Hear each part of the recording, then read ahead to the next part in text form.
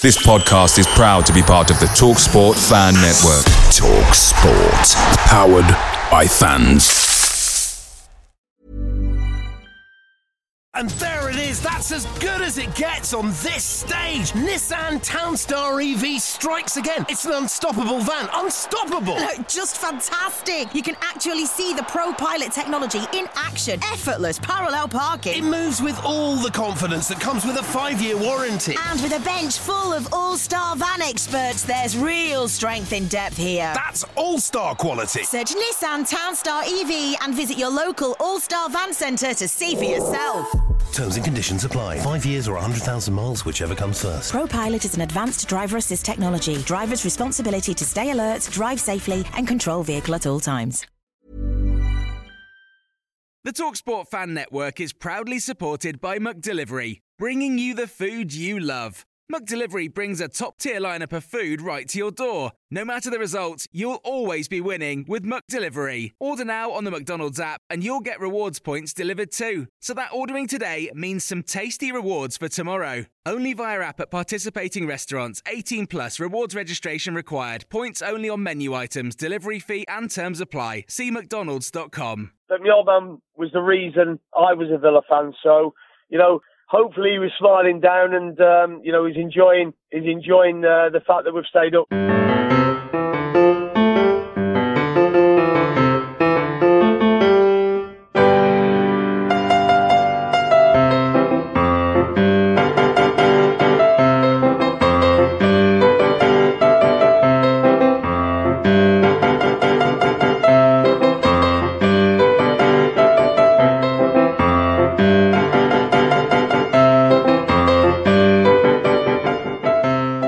Usually every time he finished a song, he'd get on a payphone wherever he was in the country and call me and wake me up. And so, he'd lay the phone down and start playing his guitar, And that's how I heard this song the first time. I always thought this was a real pretty one. It's called My Old Man.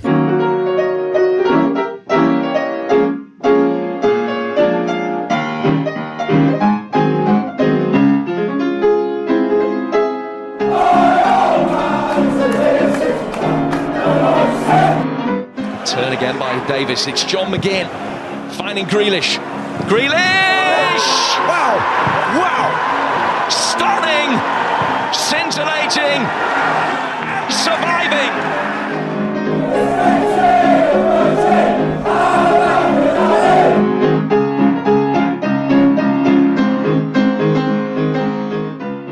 Welcome to the My Old Man Said podcast. I'm David Michael, the editor of myoldmansaid.com and your host for this reaction podcast after the 1-1 against West Ham, which nails on our Premier League status for the season 2021. Joining me out of Match Club, where we spent a good couple of hours after the game, Mr. Chris Bird, welcome. Hello. Mr. Phil Shaw. Hello. And Mr. Danny Boy Rogers, welcome from the Villa Underground. I'm here. I was somehow still alive after the stress and turmoil of following Aston Villa Football Club, and my goodness me, wasn't it worth it? For an extended season. Extra months. We got our money's worth this time. Absolutely. And my money back. It's brilliant. Win-win. Fantastic. And what we wanted. We got what we wanted. We did. That never happens. Exactly. So we stayed up. It was never in doubt, as Dan Rogers always said, and as Mr. Chris Bird firmly predicted, well before the Arsenal game even, that we would survive with 1 point. Those arseholes on TalkSport tried to mock him with his very distinct prediction, but no.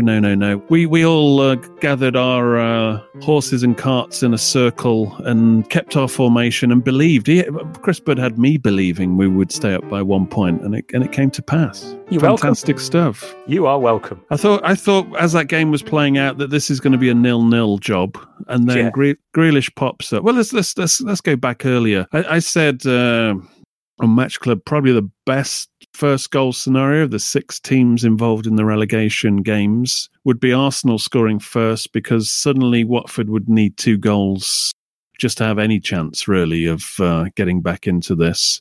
So that would nullify them straight away. But also in the wider context, they toughed it out were hard to break down, then that game could go on a bit longer, and the longer it went on, they would get themselves into it. While if Arsenal scored early, then that would have to open up the game, and then Watford would be open up to what Arsenal do best. And that's how it played out, and Arsenal was soon 3-0 up. So that was one team out of the equation. The other problem was Bournemouth were bang up for the Everton game, as I always thought they would be a threat. The big news was when Southampton beat them. I wouldn't have been surprised if Bournemouth won their last two games, but anyway, you got to get the results or you're going down. So they were very much alive, and they were 1-0 up, then it was 1-1, and then they got their noses in front again, and it only looked like there was ever going to be one winner. So Villa were in a situation with Watford deflated, and they were playing like they were playing for the draw at times, but it looked like it was going to be 0-0 all the way. What was your feelings, let's say, first half as it was kind of panning out?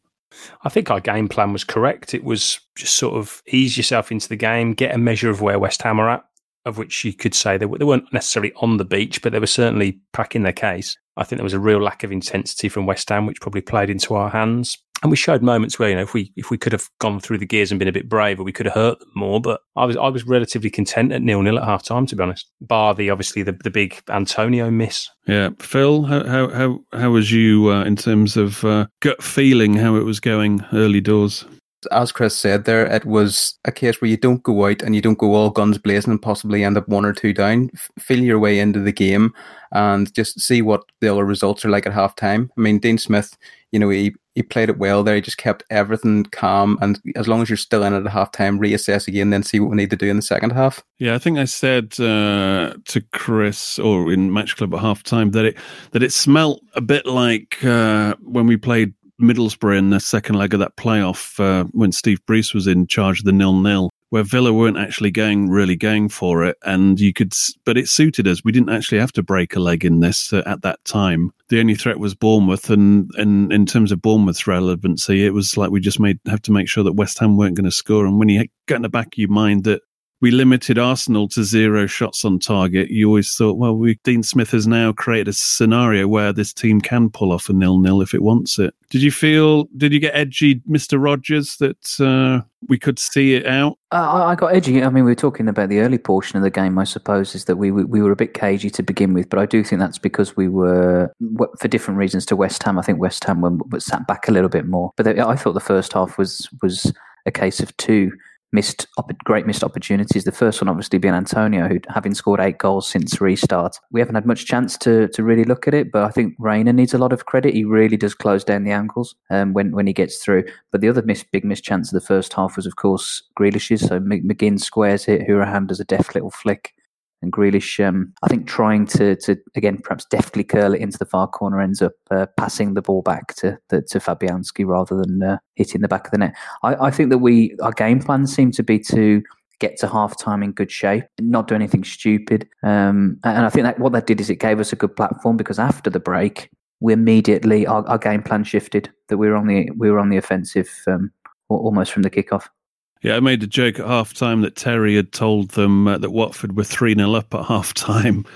And it was yes. it was a bit of a different Villa that came out in the second half. But I think you're absolutely right in terms of don't do anything silly. We're in pole position. So priority here is do not concede, as opposed to, needing to go out and try to get ahead, because we didn't need to at that point in time. Let's not waste time talking about the game, because it's more of what it actually means. I made a joke at halftime, I think I WhatsApped you two, and I said, imagine if Grealish scored an own goal in this scenario. And that seemed to summon him up as a response. He scored, but then he did score an own goal of sorts within about 30 seconds. Yeah. I mean, I was joking in Match Club afterwards that it was classic Villa, really. That your marquee boyhood Villa fan player goes and spanks one into the back of the net. It couldn't have been much better, really. And all of the agony that led up to the anguish and anxiety up to the 84th minute to see that hit the back of the net was momentarily replaced with complete calm, in my life at least. And before I'd even had a chance to send a tweet or check a text, I sort of sat back in my chair, as probably many people did, and thought, I know where this ricocheted, looping, ridiculous, fluky ball's going, as it sailed over Reina's head. It just had to happen to Villa, and it had to happen at that moment, didn't it? It was a Hollywood moment.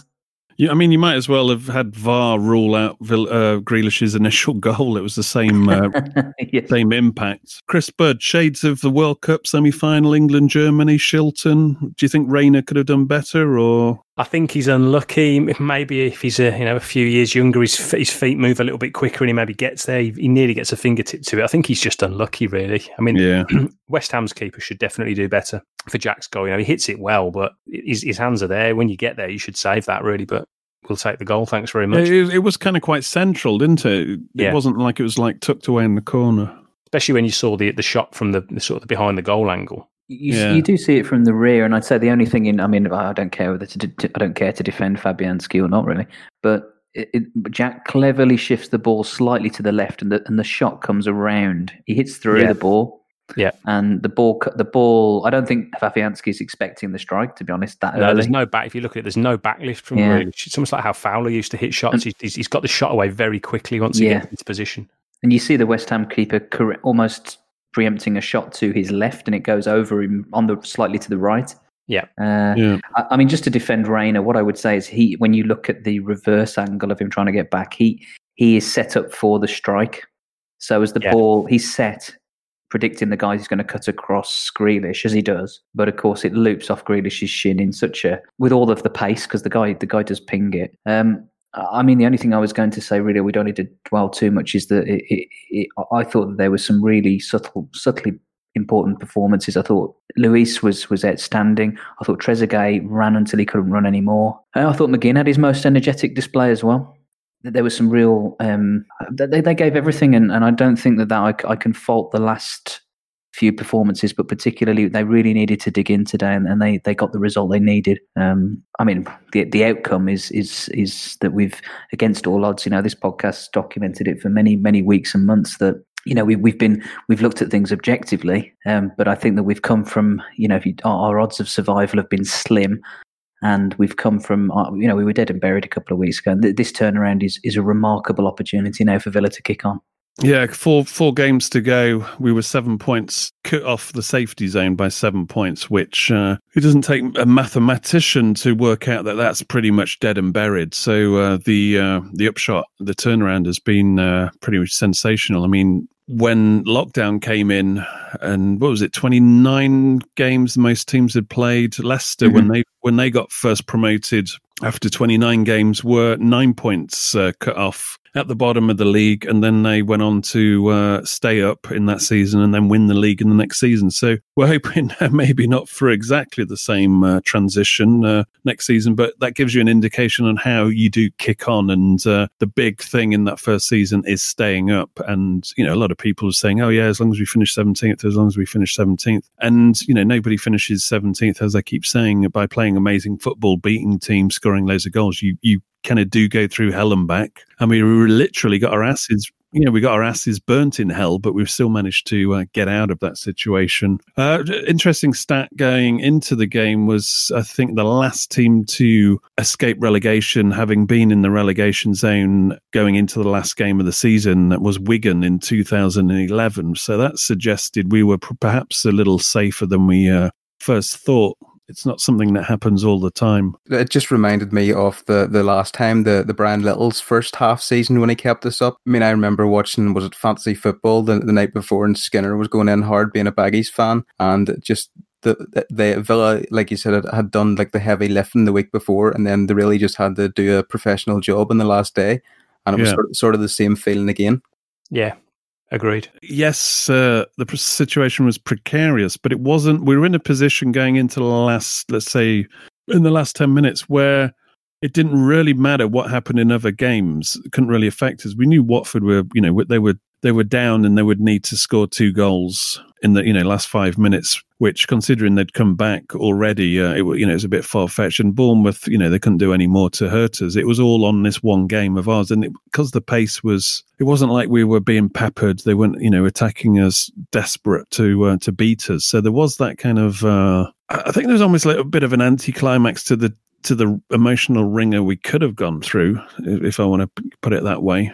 Yeah, we could have had to go into the last day having to chase. We didn't really. It was more about just hold it together, which we did. Yeah, I mean, if Watford had gone ahead, and then you're talking about a whole whole world of pain in that last 10 minutes. I mean, can you imagine Grealish scoring and you go, right, we're staying up, and then within 30 seconds that goes off his ass, goes in, and then typical Villa, wouldn't it? That would be too much. But anyway, we don't have to think about that. That was just looking at parallel universes there. Shouldn't be really, should I? So anyway, let's talk about the implications. We've just been watching some of the celebration videos at Purslow going absolutely mad, realising that he's still in a job and has lots of money, probably on a massive bonus. Roy Keane not too happy about the celebrations, thinking we should be above that. I think when you're 7 points off, 4 games to go, and it's looking dead, and you look at the bigger picture and the ramifications for what happens to this club when it goes into the Championship, having just popped up and thinking that it's out of the out of the fire, so to speak. Yeah, it is relief and warranted. Absolutely. I mean, it's really simple for me that we went down in much worse shape than I think that we would have gone down as we went down, in 2016. But the point was that was still a painfully long, drawn out 3 years of irrelevant of the excitement of the Championship and yada yada yada. It's not the division where the vast majority, there's no interest in it beyond people who are in the Championship. No. It's not the stage that Aston Villa wants to be on, and you run the risk of becoming irrelevant. And I think that Leeds fans are in for a shock, because 16 years is a long time adrift, and that's the worst side of it, that you can be adrift for that long. But the gulf for Aston Villa coming back into the Premier League, it's taken us until the last 5 minutes of our Premier League season to drag ourselves to safety with all of the resource, all of the heritage, everything else that comes with being an inverted commas big club. And we only just did it. The prospect of getting relegated and going through any of that again, I mean, it can't be underestimated. I don't agree with Keane. You celebrate your things. We don't need an open bus ride, and we don't need to trash our city like Leeds did and others, like they have in Liverpool. But we do need to celebrate the fact that this is a milestone for us. It's the next step, isn't it? As we said before, it was a crossroads game, potentially, and it's the first step towards consolidation, I suppose. And there it is, that's as good as it gets on this stage. Nissan Townstar EV strikes again. It's an unstoppable van, unstoppable. Just fantastic. You can actually see the ProPilot technology in action. Effortless parallel parking. It moves with all the confidence that comes with a 5-year warranty. And with a bench full of all-star van experts, there's real strength in depth here. That's all-star quality. Search Nissan Townstar EV and visit your local all-star van centre to see for yourself. Terms and conditions apply. 5 years or 100,000 miles, whichever comes first. ProPilot is an advanced driver assist technology. Driver's responsibility to stay alert, drive safely, and control vehicle at all times. There's never been a faster or easier way to start your weight loss journey than with PlushCare. PlushCare accepts most insurance plans and gives you online access to board-certified physicians who can prescribe FDA-approved weight loss medications like Wegovy and Zepbound for those who qualify. Take charge of your health and speak with a board-certified physician about a weight loss plan that's right for you. Get started today at plushcare.com/weight loss. That's plushcare.com/weight loss. plushcare.com/weight loss.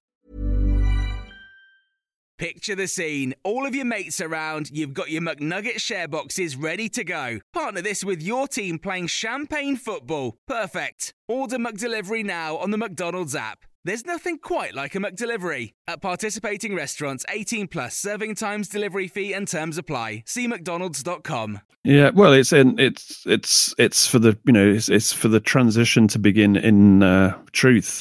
It kind of deviates you away from being one of these yo-yo clubs. Yeah. Let's say the Baggies, Middlesbroughs, those kind of teams that you expect to be in the Premier League 1 or 2 seasons, and they pop back down, and they'll pop back up in a couple more years, and it is almost like a genre of club.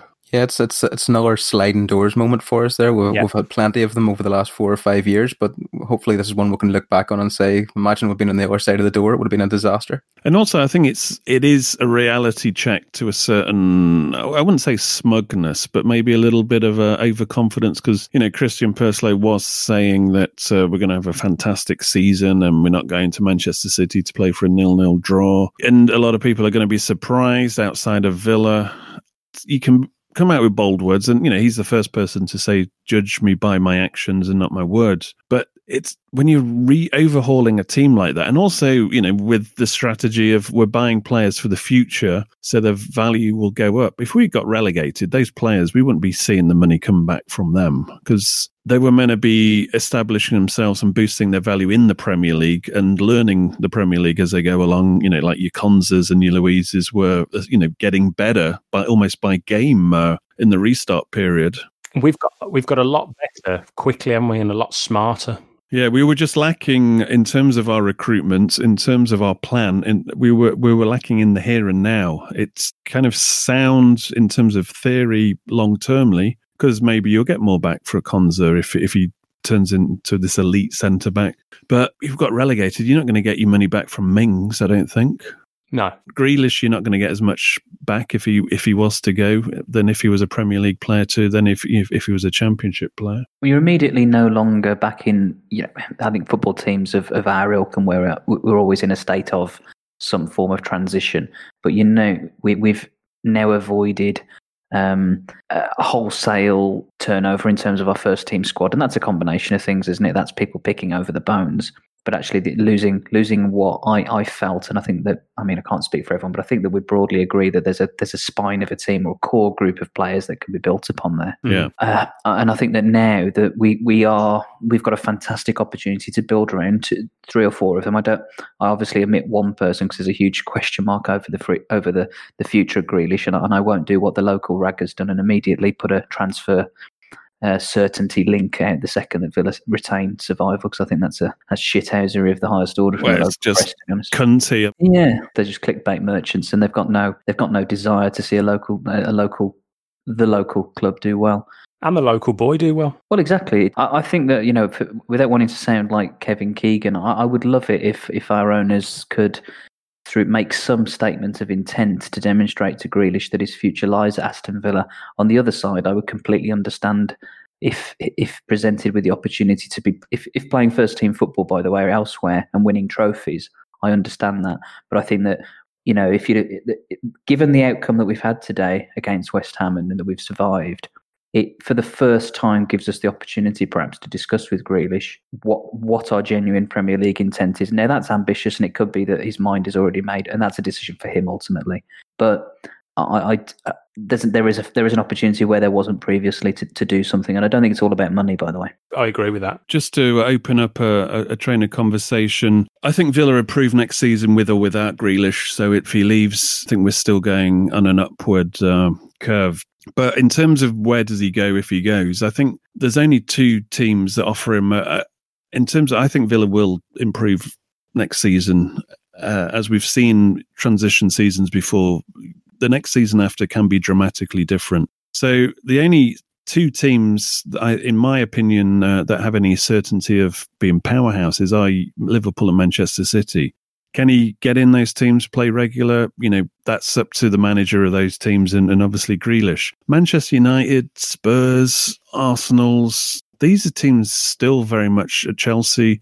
They're in a kind of transition period that Villa, if they have, owners that really want to do something, we can catch up with those teams. It's not so far away. We can do what Leicester did. So if he was joining Manchester United, are they a surefire bet to be bringing him silverware in the next year or so? I'm not too sure. I mean, they've got a big defence to sort out. They've got a keeper who's all over the shop. I think they're a season away. Any of those teams are a season away from getting anywhere near challenging again. It depends if he feels he wants to be playing in the Champions League, if that's his next step, or if it's the next step is playing for England. That's debatable. I think what the interesting position, as we discussed the previous couple of pods, is that now we've gone down the positive path at this crossroads, is the players have done their job. They get their 2, 3, however many weeks off they get now. Now the attention turns to the ownership, the CEO, the behind-the-scenes guys who they can enjoy their evening, and I'm sure they will, but they will sit down and go, right, firstly, how do we make sure that this doesn't happen again? Which was probably the same conversation as they would have had after the player final. We've dodged a bullet last year. We've dodged another bullet this year.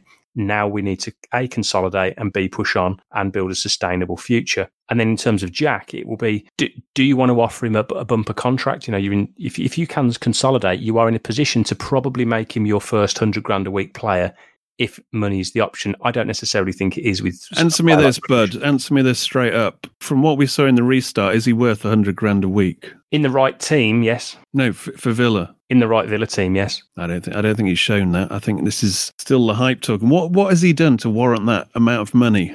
And I'm not playing devil's advocate. I'm being kind of straight up. I look at it over a body of work over the course of a season, though. Yeah, I am. Who's been our talisman over 38 games? But I'll extend it to the whole of the season, and I'll also say what kind of talisman that we end up with 35 points is not. He's not as if.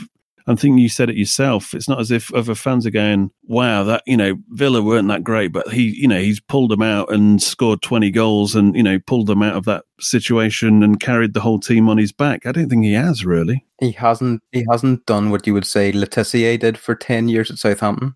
No, I mean David Platt scored 20 goals a season in consecutive seasons playing from midfield for Villa. And when you look at some of the players in that team, your Ullman Droids, your Olneys, it's wasn't like a blockbusting team that finished second and also, got promoted.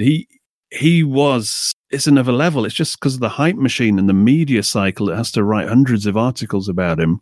Yeah. I mean, I agree with that. And I think that I do think there's another level to Grealish that because of I think the lack of consistent quality around him, I think that, and the fact that he is the focal point of our team, I do think that causes something. I think for you to say to me who's the marquee player that we should wrap in cotton wool and not let anyone near, it's Douglas Luiz. I think that if you were to say a player that's carried us through those, especially those early weeks of lockdown, post-lockdown, which player had the drive and had the upward trajectory in terms of form and desire and some of the things that if you took the name away, you say, "Oh, you're talking about Grealish," but he's got a range of passing, a will to win, and I think that the makings of a top Premier League midfielder. For me, Grealish's role is actually quite confused at Villa. If by some miracle we retain him, I think that you've got to go out and you've got to get at least another marquee player to put alongside him, as much to take the pressure off him. But actually to say, do you know what? These are the things you're really, really good at, so that you don't have to try and be brilliant in some of the things you're not. I'd agree with that. I think he needs, when he's talking about bringing another marquee player to take the pressure off him, that's a bit of a generalisation. He needs a marquee player to play with him and actually make him be what he wants to be. I think a fit firing McGinn helps as well. I think you saw that today. Him with you saw 90 minutes of McGinn energy, if not all of the end product, but you saw what McGinn can do. Ultimately, you judge.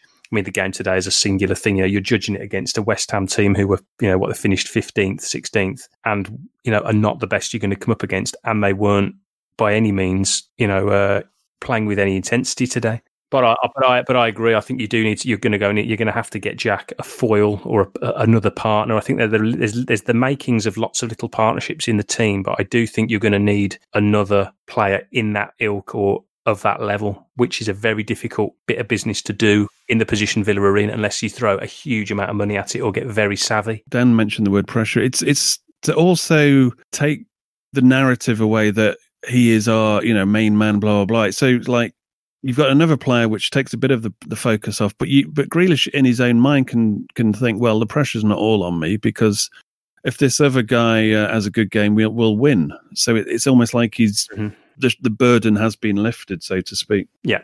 One last thing I'd say on Grealish is he sort of needs to know what his position is, because he's this sort of floating player at the minute. If he goes to, say, Man City, for argument's sake, he'll be, instead of getting 50, 60 touches a game, he'll get 10. So he has 10 touches to actually do something with out maybe in the left wing. So, it's a decision for him to make as well. I mean, does he back himself to be able to change the game in 10 touches or not? I think he'll be able to, if he went to Manchester City, he'd be able to look good with, 10 touches a game. I mean, he'd have more than that, but it would be easier for him.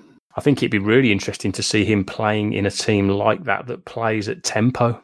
Yeah. But anyway, enough of Mr. Grealish. I think across the board, it's one thing as a supporter you should learn is none of these players really lived up to this superhero status that they've received through all this club social media, from all the local press, all these kind of hero articles. At the end of the day, they were a team that finished on 35 points. We got away with it this time. But it's a chance to reappraise and evaluate what standards they should be at to get Villa to where they want to be. I mean, at the start of lockdown, we had Conor Hourihane almost saying that this team isn't really good enough to have a player like Grealish or whatever, but Grealish wasn't actually playing at the level that I thought Villa needs to be at. So there's a kind of a disparity what the players actually think. And, you could say, Villa fans with entitlement, blah, blah, blah. But you don't get super millionaire, billionaire owners and not want to actually do something. And, other teams have proven that your Wolves, your Leicester, it's not that hard to get in the mix because there's a lot of teams in disarray at the moment. They're not the end product. So what we've created by staying up is a great opportunity to really kick on. And that's the exciting thing about next season and beyond. I think that's probably the word, David, to take forward, isn't it? Now you can actually put the season behind us now, and it's the big thing of opportunity. Yeah, it opens up opportunities to be ambitious. It's going to be opportunity and ambition are probably going to be the key words up through now till October, the end of the transfer window. Is now you've got the opportunity to really flex your financial muscles, especially with the FFP relaxations. Yeah. Any closing statements from anybody? This was just a reaction show. If you want to listen to our and Mr. Bud's prediction of us staying up by 1 point and the full show experience in underrated and overrated, please do go to episode 110. Also, please do, if you want to support the show, and also join Match Club, which will continue through pre-season and onwards. Please do go to myoldmansaid.com and click on the Patreon link to find out more about what that is all about. Any closing statements? Yes, this must be what it feels like to be on death row for years, and then all of a sudden, just in the last week, you get a pardon. It's great. But yeah, well, it was literally a relegation row. And I just finish off by saying that from all of the bad news, all of the COVID backdrop, all of the correct and rightful scrutiny of the league resuming, the dreadful position we found ourselves in, and all of the things that came with it. This is a real good news story for Villa and for us as supporters as well. That I think that we can learn from this and we can go forward hopefully. And I'm weirdly looking forward to next season. Roll on the 12th of September. Yeah. Dare I say we have a bit of resolve and character about the team now. This is something we've gained from a 10-game winning run last season, and the fact that we survived and formed a backbone in a time where others crumbled around us. I mean, my parting gift will be, enjoy the celebrations briefly, but then the debrief and the post-mortem begins instantly as well. And as Dan said, there's lessons to be learned. They have to be learnt from, but what an opportunity now. It's all about opportunities, and we've created a platform for them. So do enjoy your week ahead, and we will be back with a fuller show in due course. But until next time, it's goodbye from me, and it's goodbye from them. Goodbye. Goodbye. Goodbye.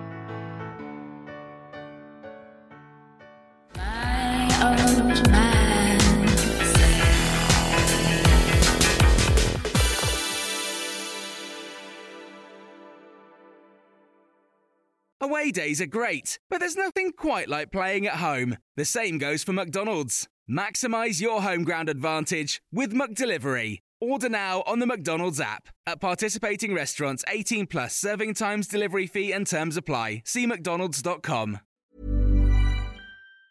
And there it is, that's as good as it gets on this stage. Nissan Townstar EV strikes again. It's an unstoppable van, unstoppable. Look, just fantastic. You can actually see the ProPilot technology in action. Effortless parallel parking. It moves with all the confidence that comes with a 5-year warranty. And with a bench full of all-star van experts, there's real strength in depth here. That's all-star quality. Search Nissan Townstar EV and visit your local all-star van centre to see for yourself.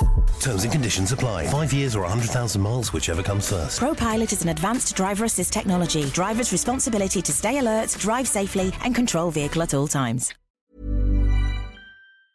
This podcast is proud to be part of the TalkSport Fan Network. TalkSport. Powered by fans.